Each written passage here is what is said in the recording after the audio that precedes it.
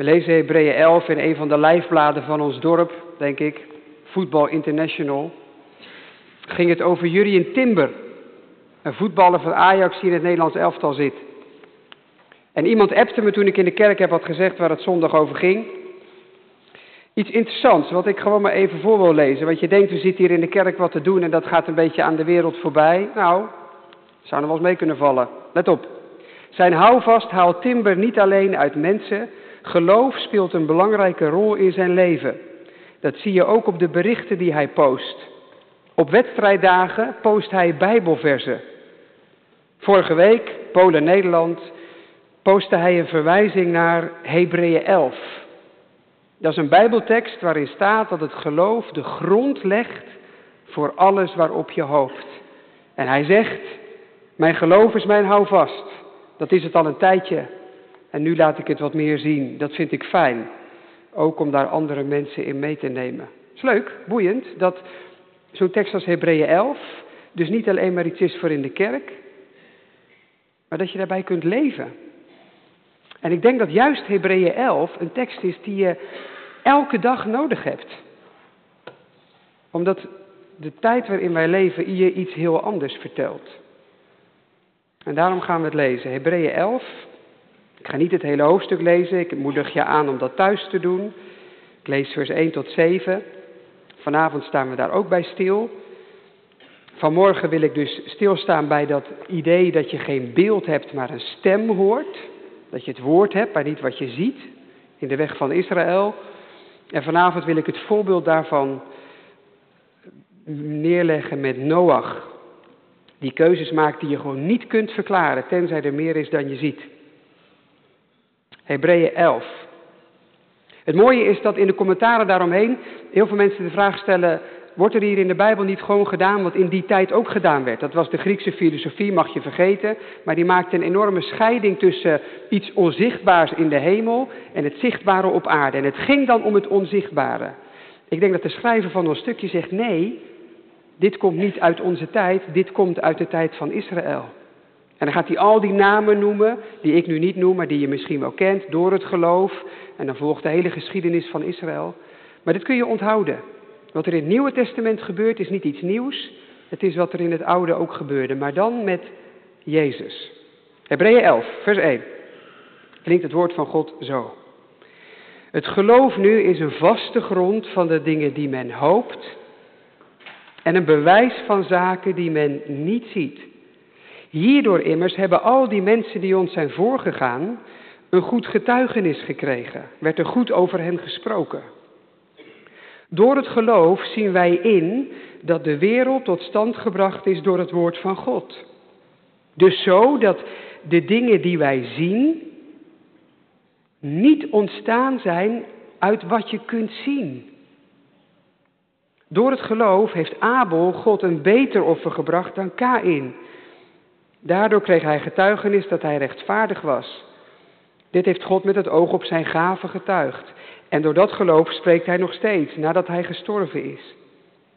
Door het geloof werd Henoch weggenomen, dat hij de dood niet zou zien. En hij werd niet gevonden omdat God hem weggenomen had. Voor zijn wegneming kreeg hij namelijk het getuigenis dat hij God behaagde. En dan gaat hij dat toepassen. Maar zonder geloof is het onmogelijk God te behagen. Dat betekent goed te zijn in Gods oog. Want wie tot God komt, moet geloven dat hij is en dat hij beloont wie hem zoeken.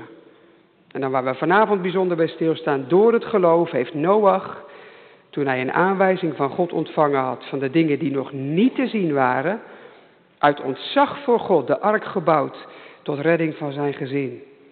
Daardoor heeft hij de wereld veroordeeld en is hij een erfgenaam geworden van de rechtvaardigheid die door het geloof is. Tot zover. Zalig bent u, ben jij als u het woord van God hoort, bewaard als het woord van God en er ook zo uit leeft. Amen. Jongens en meisjes, ik luisterde een preek van iemand die hier een preek over hield en die noemde dit voorbeeld. Ik dacht, dat is zo'n goed voorbeeld, dat neem ik over. Ik heb het niet zelf bedacht, ik heb het gejat. Maar ja, beter goed gejat dan slecht bedacht. Kijk goed en dan ga ik daarna iets over vertellen. Je kent het ongetwijfeld. Je ouders hebben dit vast met jou gedaan. Moet je maar even kijken.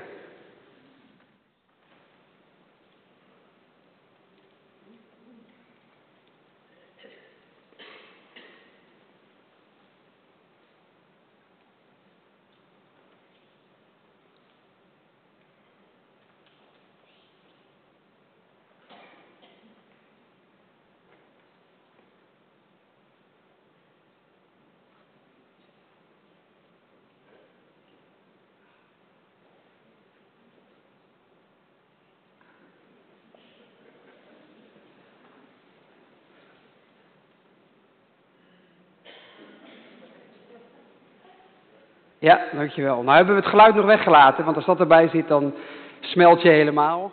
Zo'n babylachje. Kiekeboe. Dat doen wij allemaal. Eigenlijk is dat heel raar, hè? Je doet zeg maar zo. Dan doe je zo. En dan zeg je kiekeboe. Nou, eigenlijk een beetje raar. Mijn ouders vinden dat allemaal dan heel leuk. Want ja, kinderen reageren daar heel leuk op. Waarom? Omdat je als kind nog denkt, als ik hem niet zie, is hij er ook niet. Je zag dat babytje ook bijna wegkijken toen die vader zo deed. En dan doet hij zo en dan, oh, hij is er toch. Als je groter wordt, denk je, ja, hallo, wat zit je met je handen voor je hoofd? Als je tiener bent, gaan je ouders dit niet meer doen. Hoop ik tenminste. Dat komt omdat je dan geleerd hebt, ja, hallo, ik zie je nou niet, maar je bent er wel. Maar als baby weet je dat nog niet. Dat leer je als kind met dat je groter wordt. Als baby denk je, ik zie je niet, dan is hij er ook niet. Als je groter wordt weet je, ja, maar ik hoef het niet te zien om het toch te zijn. Eigenlijk gaat het met je geloof precies hetzelfde. Aan het begin van je geloof, voordat je gelooft en als je dat gaat leren, dan denk je misschien, iets bestaat alleen als ik het zie. En als ik het niet zie, is het er ook niet. En als je volwassen wordt in je geloof, als je groter wordt, dan ga je leren, ja, maar ik hoef het niet te zien voordat het er kan zijn. Ik moet luisteren. Dat is belangrijk. Maar het is niet wat ik zie, maar wat er is gezegd. Dat geeft mij zekerheid. Dat is helemaal Hebreeën 11. Eigenlijk de preek in een notendop. Kiekeboe. Dat je leert als je groter wordt, ook als ik het niet zie, kan die er nog wel zijn. En als dat zo is, wat betekent dat dan? Dat is de weg van Israël, denk ik. De weg waarin je leert, niet wat ik zie, maar wat ik hoor en wat ik geloof. Dat is de weg die wij willen gaan. Die gaan we ook vandaag in de preek en ook in het vieren van het avondmaal. Gemeente van de Heer Jezus Christus, dit is Milan Vader, wielrenner. Een half jaar geleden deed hij mee met de ronde van Baskeland. Maar in een afdaling ging het helemaal mis. Hij duikelde over de vangrail heen en liep hele zware blessures op. Ze hielden hem 2 weken in coma. De revalidatie was intensief. Eerst voorzichtig kneepjes in iemands hand. Zelfs leren lopen moest weer. Maar al gauw werd er een home trainer op zijn kamer gereden. Langzaam ging die vooruit. En afgelopen week maakte hij dus een rentree in een wedstrijd. Half jaar geleden dachten ze nog, gaat hij dit wel overleven? En toch, die hele revalidatie door had Milan maar 1 ding in zijn hoofd. Ik ga weer fietsen. Wat hij zag gaf weinig hoop. Hij hield zich vast aan wat hij zag gebeuren. Niet hoe het was, maar hoe het kon worden. Niet zijn ogen, maar zijn hart. Dat gaf hem de hoop om aan zijn doel te blijven vasthouden en te blijven doorgaan. Niet zijn ogen, maar zijn hart. Zo schetst Hebreeën 11 geloof. Niet leven op basis van wat je ziet, maar op basis van wat je niet ziet. Durven vasthouden aan een doel, ook als anderen om je heen zeggen, joh, dat is nou toch wel voorbij, dat is nou toch geweest, zet dat uit je hoofd. Niet blijven hangen in wat je ziet vandaag, maar verder durven kijken, vooruit durven kijken naar hoe het weer zal zijn. Hebreeën 10 was geëindigd met, wij laten niet los, wij houden vast in geloof. Maar ja, dat is makkelijker gezegd dan gedaan. Ook wij ervaren soms van God maar bar weinig. Veel in onze wereld maakt ons ondertussen onzeker. Het kan zomaar zijn dat het van binnen bij je suddert, zo af en toe. Ik wil wel geloven, maar ik weet niet hoe. Ik weet niet of het me lukt. Daarom komt de schrijver met 1 grote bemoediging. Een prachtig hoofdstuk. En de Bijbel die een arm om je schouder legt en zegt, hé, kom maar. Kom maar even mee. Ik zal je wat laten zien. Je doet het niet alleen. Laat je meenemen door een eeuwenlange gemeenschap. Kijk eens hoe God bij Israël begon, eeuwenlang geleden. Kijk eens hoe God haar nooit heeft losgelaten. Altijd heeft vastgehouden. Door allerlei wonderlijke tijden heen.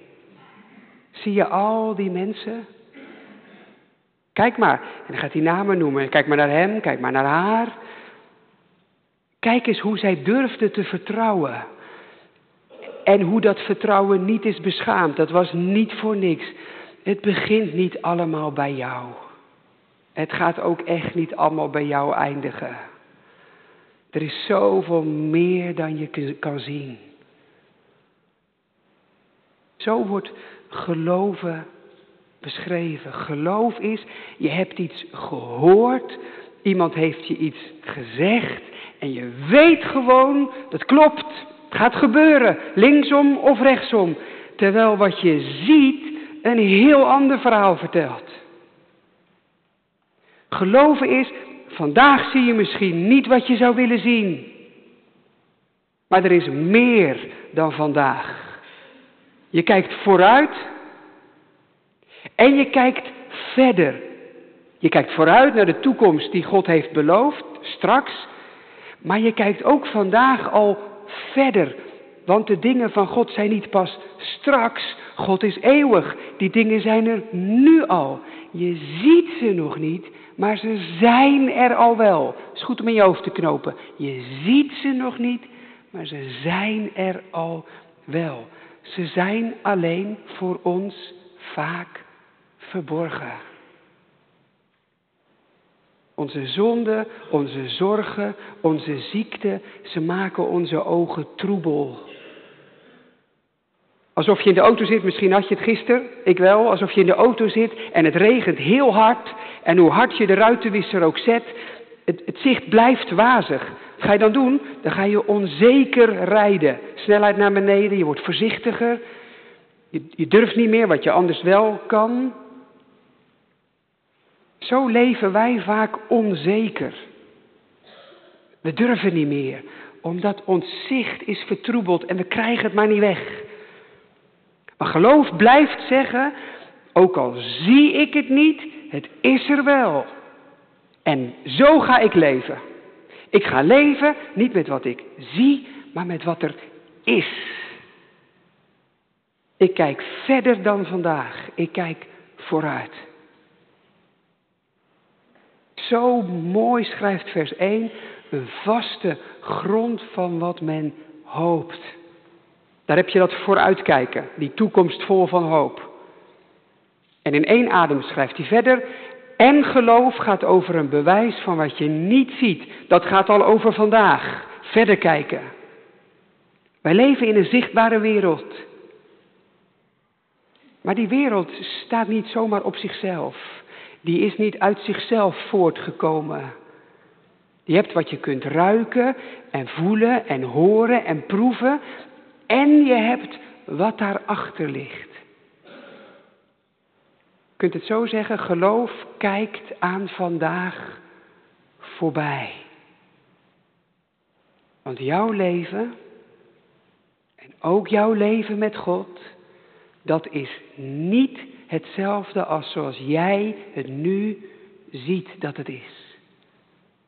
Dat is zoals God zegt dat het zal zijn. Je diepste zekerheid ben jij niet zelf. Wie jij bent, wat jij kunt, jouw situatie, jouw prestatie, jouw gevoelens. Nee, je leven is er om wat Hij je zegt, wat Hij je belooft. Dat is de grond waarop je staat. Er is iets los van wat jij kunt zien of voelen of bedenken. En geloof is eigenlijk niks anders dan dat accepteren.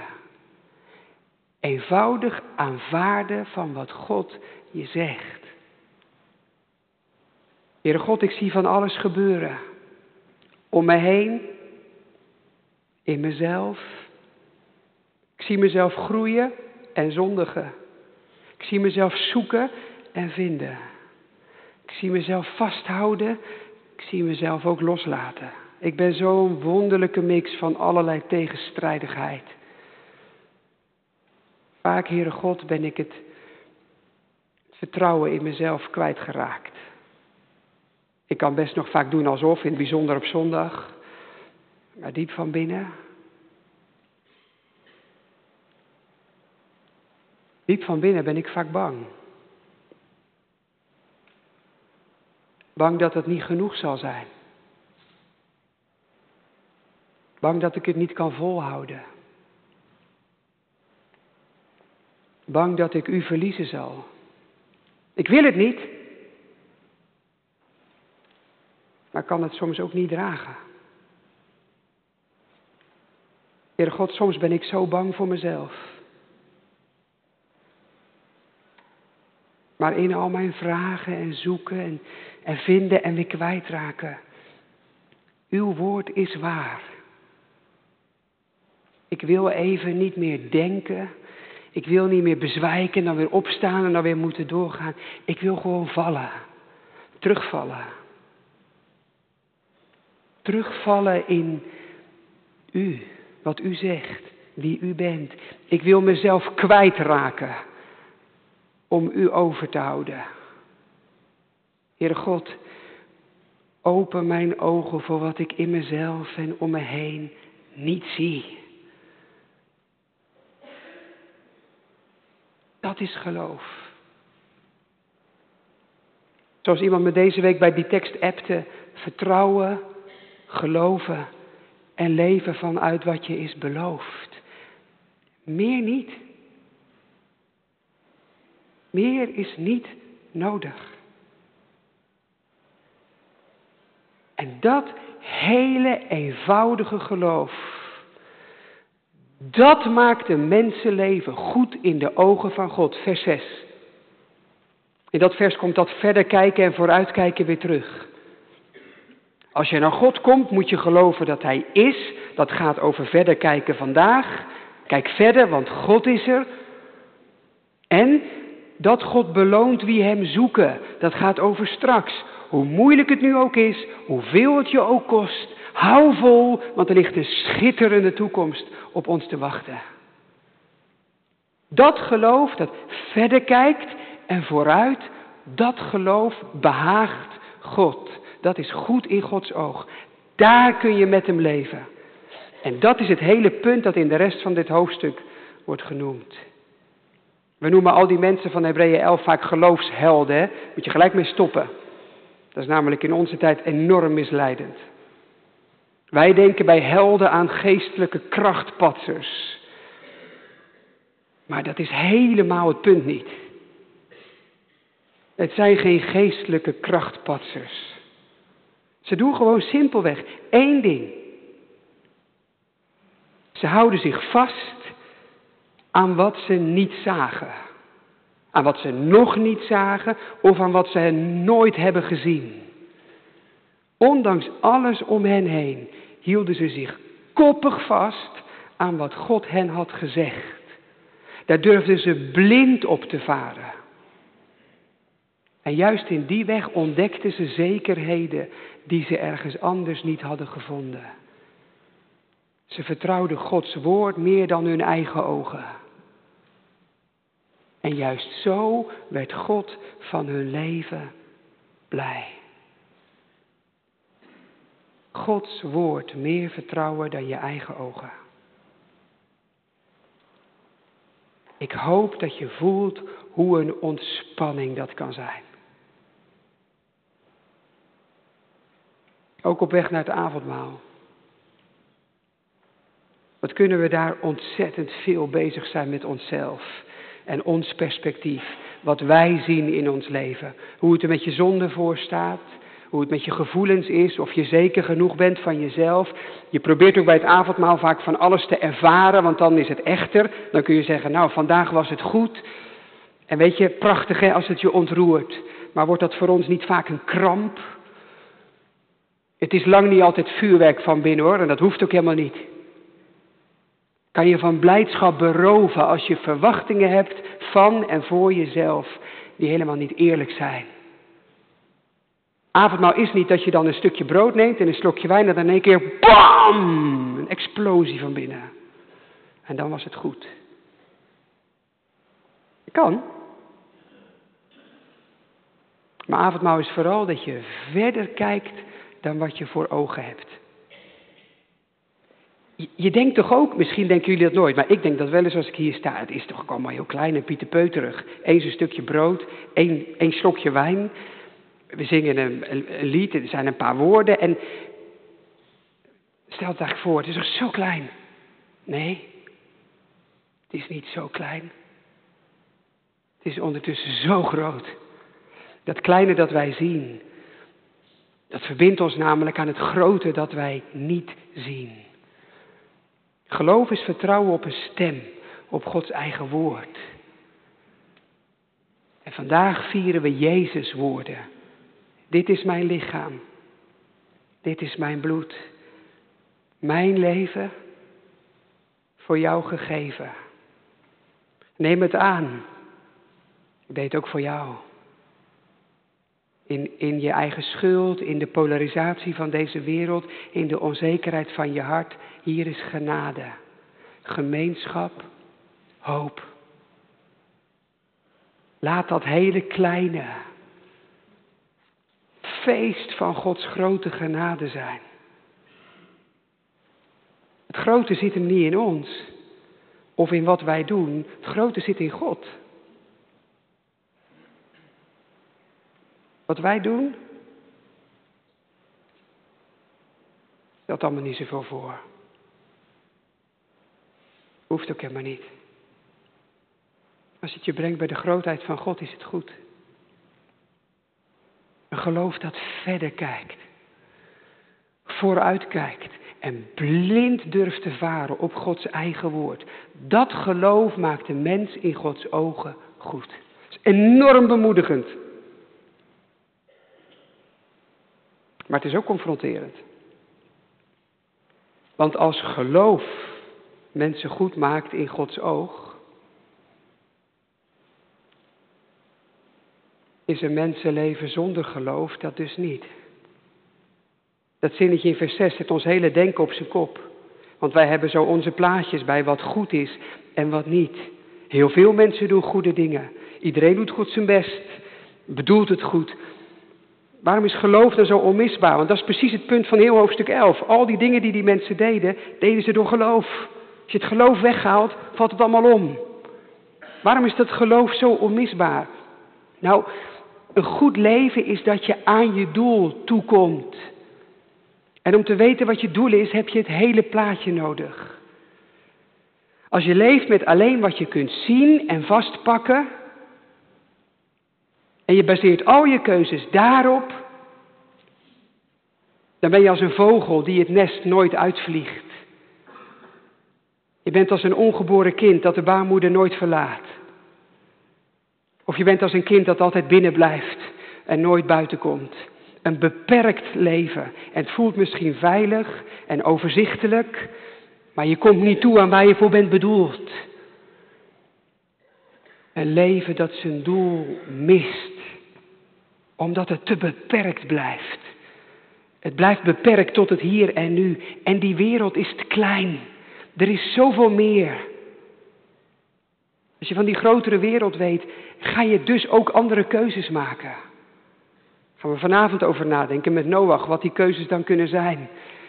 Maar een goed leven is God geloven en zo je keuzes maken.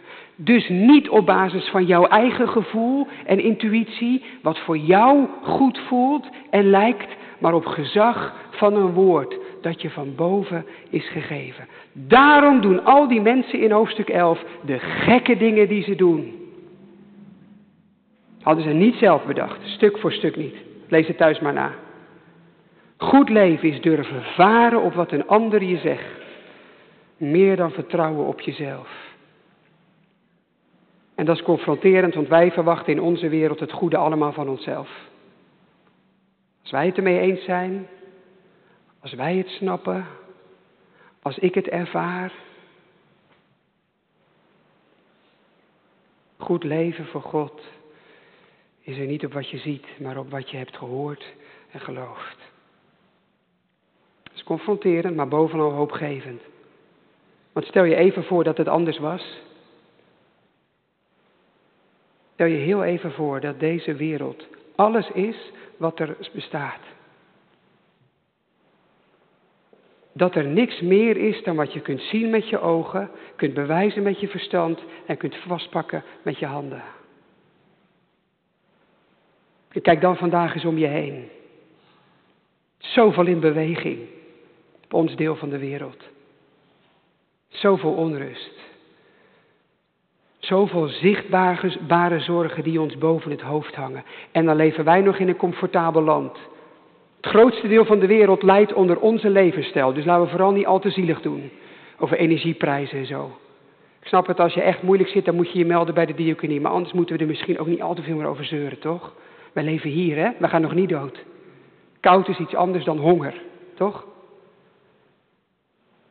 Wie gaat de wereld redden van de crisis die misschien net ietsje belangrijker zijn dan de energie? Mensen niet hoor. Want de honger in Afrika laten we al eeuwenlang bestaan met z'n allen. En zelfs als er geen crisis zijn, dan blijven wij nog zoeken. We merken allemaal, ook wij hier, de dingen die je kunt zien. Je geld, je bezit, je auto, je huis, je inrichting. Je geniet ervan en dat is leuk, maar het voldoet niet. Voldoet je niet. Je blijft altijd zoeken. Dat is ook niet gek. Want het verhaal van deze wereld klopt niet. Het verhaal van deze wereld is, kijk naar wat je ziet en maak daar het beste van. Maar dat verhaal is oneerlijk, het is niet waar en het schiet zo tekort. Dat wat jij ziet, komt voort uit wat je niet ziet. De schepping heeft een schepper en daar komt je hart tot rust. Daar leer je je verlangens vervullen. Avondmaal vieren is dus ook vooruitkijken. We vieren totdat hij komt. Deze wereld is het einde niet. Je ziet maar een klein stukje brood, je ziet maar een klein bekertje wijn. Maar ze gaan over een werkelijkheid die ons nog wacht. Een bruiloft, een maaltijd, een feest dat je nog nooit hebt gevierd. Je kunt je er misschien nu maar weinig bij voorstellen. Maar weet je, dat hoeft ook helemaal niet. En als je zegt, nou ik heb er nu helemaal een plaatje van. Echt niet. Echt niet. Je zult het wel zien op zijn tijd en dat is genoeg. Wij vieren vandaag in geloof. Niks meer dan dit. Er moet meer zijn. Kan niet anders. En we wachten met vertrouwen totdat we zien hoe het zal zijn. Ga niet denken of je dat kunt voorstellen. Vraag is helemaal niet relevant. Geloof het. Vier het. En elke avondmaalsviering opnieuw wordt je verkondigd. Blijf niet hangen in wat je ziet. Leef, om het met de radio te zeggen, met het oog op morgen. Gemeente, durf te geloven in meer dan je kunt zien. En je zult merken dat het je ontspant. Juist als wat je ziet om je heen, maar niet voldoet. Als vandaag je verdriet doet. Als het zichtbare je onzeker maakt. Zoek het niet in deze wereld. Graaf niet nog dieper in jezelf. Vertrouw op God. Die je niet ziet, maar die er wel is en zal zijn. God, de bron van het leven zelf. Is dat zo eenvoudig als ik het nu zeg? Nee, en daarom vieren wij. Daarom vieren we elke keer opnieuw, om opnieuw vertrouwen te ontvangen. Hier zijn wij, Heer. We hebben onze handen zo vol aan onszelf. We voelen van alles. We zien van alles gebeuren. En wat we zouden willen zien en voelen, voelen we niet en zien we niet. Dwars door alles heen, Heer, geloof ik dat u niet liegt. En dat u uw woorden waarmaken zal. Zoals u Israël heeft vastgehouden vanaf het begin tot aan het eind. Ik geloof dat u dat ook met ons zult doen. We willen vooruitkijken, verder kijken. Heer, we verlangen naar u. We verlangen naar u vandaag. In de nacht van strijd en zorgen kijken wij naar u omhoog. Biddend om een nieuwe morgen. Om een toekomst vol van hoop. Ook al zijn er 1000 vragen. Al begrijpen wij u niet. U blijft ons met liefde dragen. U, die meer dan ik alles overziet. U geeft een toekomst vol van hoop. Dat heeft u aan ons beloofd. Niemand anders. U alleen. Leidt ons door dit leven heen. Halleluja. Amen.